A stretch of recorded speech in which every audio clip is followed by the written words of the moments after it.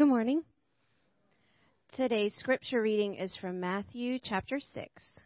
Do not store up for yourselves treasure on earth, where moth and rust consume, and where thieves break in and steal. But store up for yourselves treasures in heaven, where neither moth nor rust consumes, and where thieves do not break in and steal. For where your treasure is, there your heart will be also. No one can serve two masters. Either you will hate the one and love the other, or you will be devoted to the one and despise the other. You cannot serve both God and money. Therefore, I tell you, do not worry about your life, what you will eat or what you will drink, or about your body, what you will wear.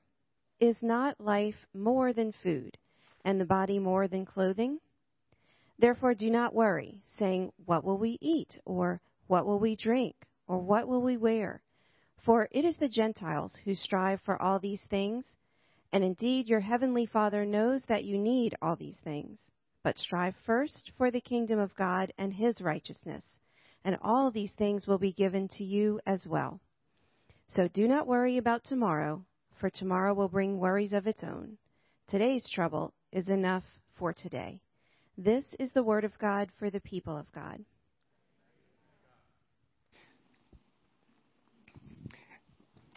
Thank you, Lisa, for our scripture lesson this morning, and for the worship band that does an awesome job every Sunday. But hey, got to rocking this morning. It was good.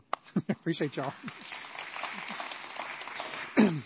We are so blessed with the talent that is shared in the life of our church, and we're so thankful for those willing to do that for us every Sunday.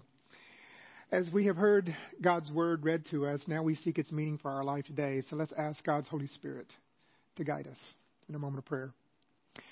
Gracious God, we come before you as your people in need of instruction, in need of light in the midst of our darkness. God, we know there are some here today who are dealing with grief over loss of loved ones. We especially pray for those members of our church who have recently made that journey, or in the process of that journey of grief.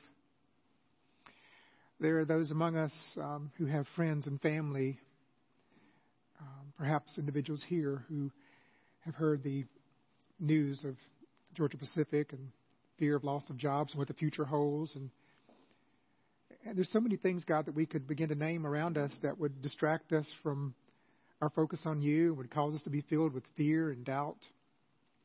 And we just ask, God, for your Holy Spirit to pierce through all of that with your hope, your promise, the assurance that you are with us and that you love us and that you're going to see us through whatever we're facing. I ask, God, that you now open our minds and our hearts to hear your word. I humbly offer myself to be able to proclaim that word in a way that brings glory to you. And may you open our lives to being filled with that word in a way that it transforms us and helps us to live as you call us to live. We pray all these things in the name of Jesus, our Lord and Savior. Amen.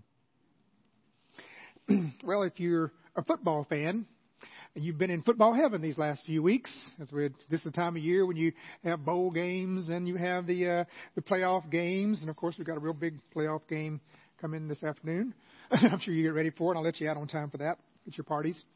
And if you're not an Alabama fan, you were probably in heaven last Monday when we had that little championship game that took place. And but regardless of whether you are a football fan or not, if you've ever watched a football game, you've noticed that between almost every play, there is this fury of activity going on between the sidelines and the playing field, where players are running onto the field and some players running off the field. And, of course, you know what's going on there. They're making substitutions.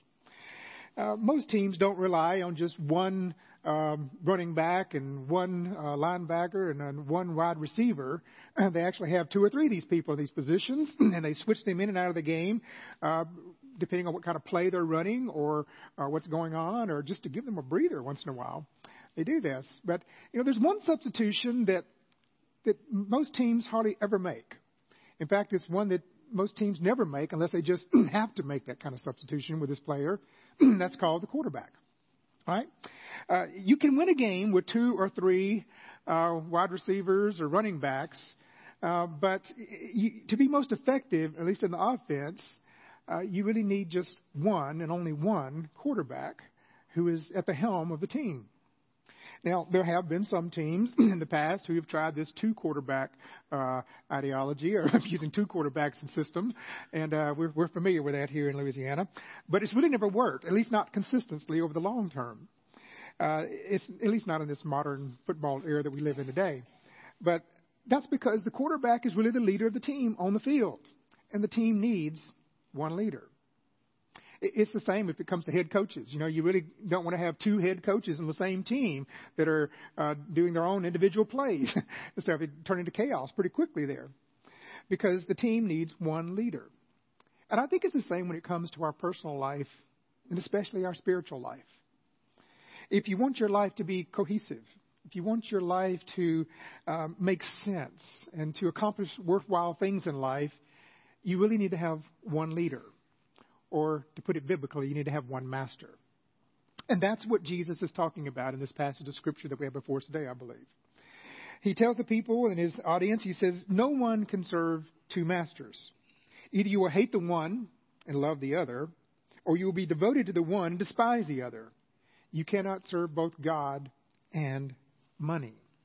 Now, Jesus obviously is talking about money here, but the principle that he uses here is not just applicable to money. Money isn't the only competing master for our lives. There are many things that compete for our lives, although money for most of us is right up there at the top of the list. But there are many things that compete to be master of our lives. For some of the people, that could be an addictive behavior that is the master of their life. For some, it's sex. For some, it's power or prestige or status in the world. For some, it's the desire for more, trying to get more out of life, to accumulate more. For others, it's this self-centeredness, living for me and for me only. There are many things that compete to be the master of our lives. But the reality is that you really can't serve two masters in this life, at least not and live successfully. Yet that seems to be the way we tend to want to try to live, isn't it? I experienced this early on in my own life. When I was going to seminary, I not only had two masters, I actually had three. There was a school that I was attending at that time, and we the school, it expected me to create a certain GPA average to be able to stay there. I had to go to classes. I had to do the assignments and stuff. It took a lot of my time. But there was also my job. I was serving as a student pastor at a local church, and they expected me to be there on Sundays, and they expected me to minister to the needs that were there. And then there was also my family who needed me as well. And, of course, I would want to be with my family, but there were these two other masters that were demanding my attention. And there were times when the seminary would say to me, look, Ricky, you've got to decide which is most important, being a student or serving as a pastor in a church. And they didn't even include my family in that mix. They didn't even acknowledge that. And it was during those days that I really learned the true meaning of loving one and despising the other that Jesus talks about. And I think we've all been there. That tension doesn't change as we journey through life, does it? Always it's something else. It's hard to serve a multiplicity of different masters. Yet that doesn't keep us from trying to do so. However, you can never become the person that God created you to be as long as you're spending your life trying to satisfy two or more masters. I'm talking specifically today about our relationship with God. For those of us who have been toying with this idea of trying to live this two-master lifestyle, or this Jesus and something else, or Jesus and somebody else lifestyle, today's sermon is meant to challenge you, to encourage you, to put aside that, one, two, three, or fourth would-be master, and instead focus on this one master lifestyle that Jesus is talking about. As we begin the new year, beginning a new series of sermons today that's entitled Focused Living. And the aim of this series is to try to help us to discover the power of intentional living, of focused living. Because when you think about it, there's really some things in life that you only get one of. You only get one shot at. For example, we only get one shot at this life that we have to live. We can only get one opportunity or one chance. There are no repeats. You can't go back to the crib and go back and live it all over again. You only have one opportunity to live the life that you've been given. So we need to live this life that we've been given here on earth with focus, intentional focus, having one objective, having one primary focus in our life and one primary purpose, that of honoring and serving the God who gave us this life so that we might be able to spend all of eternity with him. And in order to do that, you have to serve one master and one master only. That's our Lord Jesus Christ. So over the next few weeks, we're going to be looking at this and talking about some of the things that we need to that require our focused attention. And today is one of those biggies because we're talking about whatever it is that is in competition with Jesus being the Lord of your life. As I said, that could be money, as Jesus talks about. It could be many other things. Jesus gives us this example of money, and he gives us some principles here about how we should deal with money when it becomes a distracting force in our lives. But you can apply these principles to whatever it is that is becoming between you and a life of pure commitment to Christ. If you want to live this one master life that Jesus is calling us to, and you're finding yourself struggling with all these other things that are vying for your attention and vying to be in charge of your life, then I'm going to share with you 3 things that I believe that we have to do. These are must-dos if we want to put Jesus at the top of that list and to keep him there in our lives as top priority. And I just hasten to say that, this is not a one-time decision. This is not like a New Year's resolution that you make in the flurry of emotions and then you forget about it quickly. This is something you have to make a daily pursuit of, to commit yourself to on a daily basis. And the first thing that you have to do in order to maintain a one master lifestyle is to pave the path for your heart to follow. Pave a path for your heart to follow. In verse 19, Jesus said it this way. He says, "Do not store up for yourselves treasures on earth, where moths and vermin destroy, and where thieves break in and steal. But store up for yourself treasures in heaven, where moths and vermin do not destroy, and where thieves do not break in and steal. For where your treasure is, there your heart will be also." So Jesus is making the point here that your heart tends to follow the direction of your money. And likewise, your money tends to follow the direction of your heart. Those two things go together. And if money is your competing master, if greed is your God, then Jesus says the best way to move your heart in the right direction is to focus on giving as opposed to getting more of it. In other words, if money is in the way of enabling you to completely surrender to the Lordship of Jesus Christ, then you have to loosen your grip on money so that money can loosen its grip on you. You see the principle that he's giving? Well, that same principle applies to whatever it is that is competing for the Lordship of your life. Every day you have to try to pave the path for your heart to follow Jesus. As Jesus says, you have to seek to store up for yourself treasures in heaven.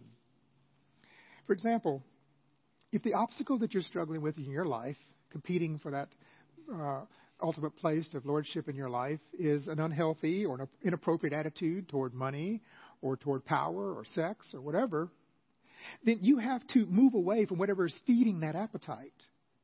And you have to move towards something that is more holy, more Christ-like, something that's better than that. If the obstacle that you're struggling with is some kind of addictive behavior, then you have to move away from whatever is feeding that obsession that you have or that issue that you're dealing with, and you have to move away from that towards something that's better, something more holy, what God would want you to be a part of. Investing your money in ministries and programs that are eternal value. Those are ways to move your heart more in the right direction.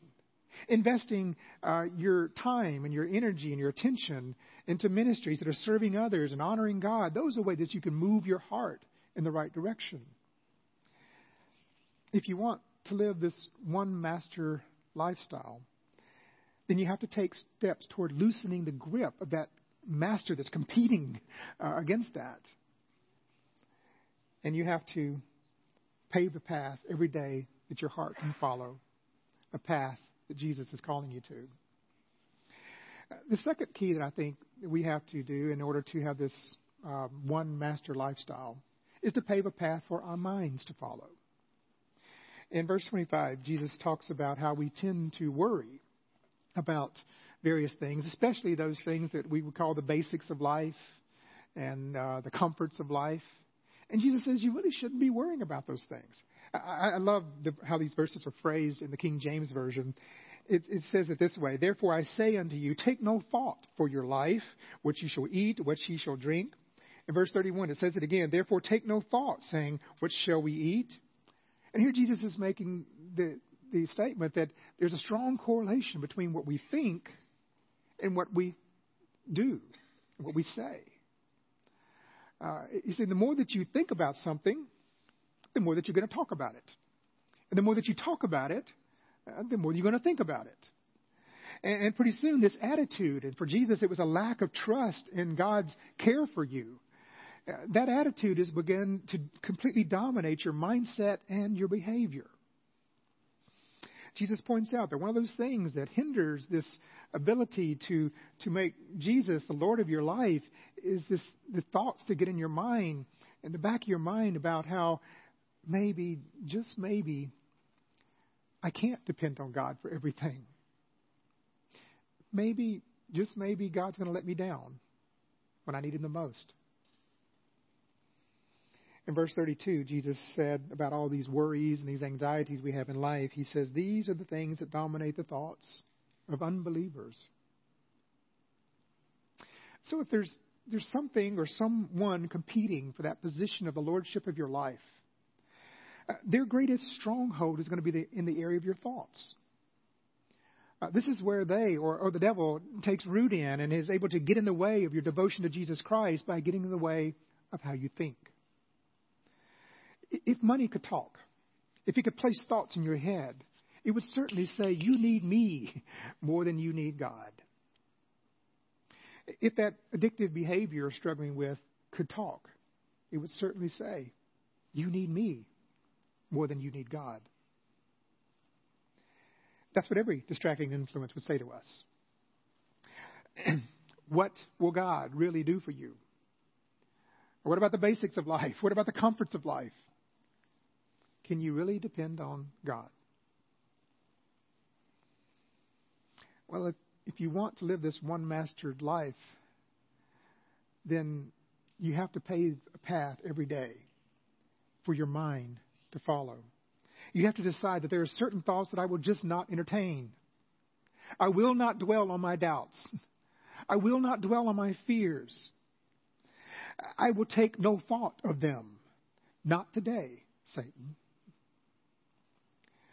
With the help of God's Holy Spirit, when we stop thinking about all these things that are going wrong in our life and all these things that could possibly go wrong, and you start focusing on the goodness of God, God's love for you, God's forgiveness, His mercy, His grace, His plan for your life, then that allows your mind to go to a new place, a place where there's light and hope and new possibilities. Peace. As Jesus said, seek first God's kingdom and His righteousness, and all these things you worry about, they'll all be taken care of. So if you want to live a one-mastered lifestyle, you have to put Jesus at the top of your what do I think about list. Daily, you have to pave a path for your mind to follow. And then finally, we have to make today our priority in life. We all have this tendency to try to dwell in two places where we don't belong. One of those places is the past.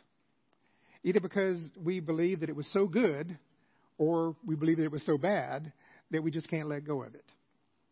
The other place is the future, where we have convinced ourselves that in the future all of my dreams are going to come true. Or we become so obsessed with the doom and gloom that we feel certain that the worst is yet to come, that we can't let go of our thinking about the future.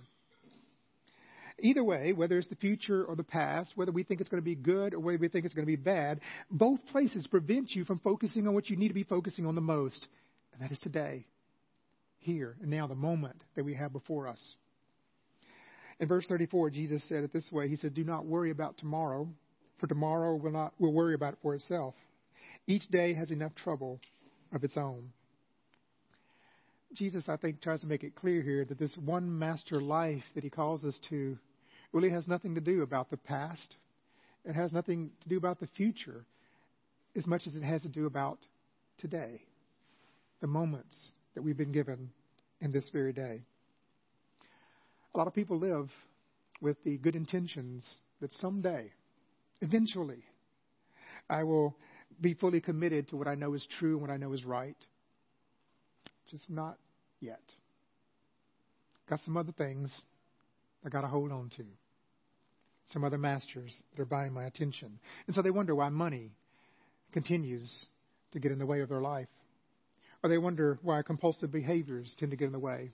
Or toxic relationships get in the way. It's because you can't live a one master life. You can't live that mastered life in the past. You can't live it in the future. You have to live it today.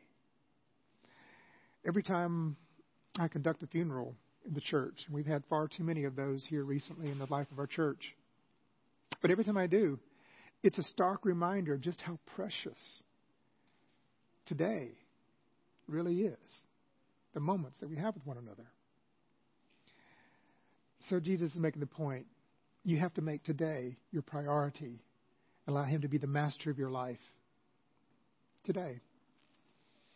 So some otherwise brilliant football coaches have sabotaged their career with the idea that they could win in a two-quarterback system of coaching. But the truth is that's never been the case, at least not consistently. It's just the nature of the game. One team, one quarterback, one leader. And I think likewise there have been many Christians who have sabotaged their success in life by trying to live with this Jesus and something else or Jesus and someone else kind of lifestyle. The problem is it never works. I mean, at some point, Jesus is going to call you in a direction that leads to life and leads to purpose and fulfillment. And these other masters are going to be calling you in a different direction. It's going to lead you in the end to nowhere good.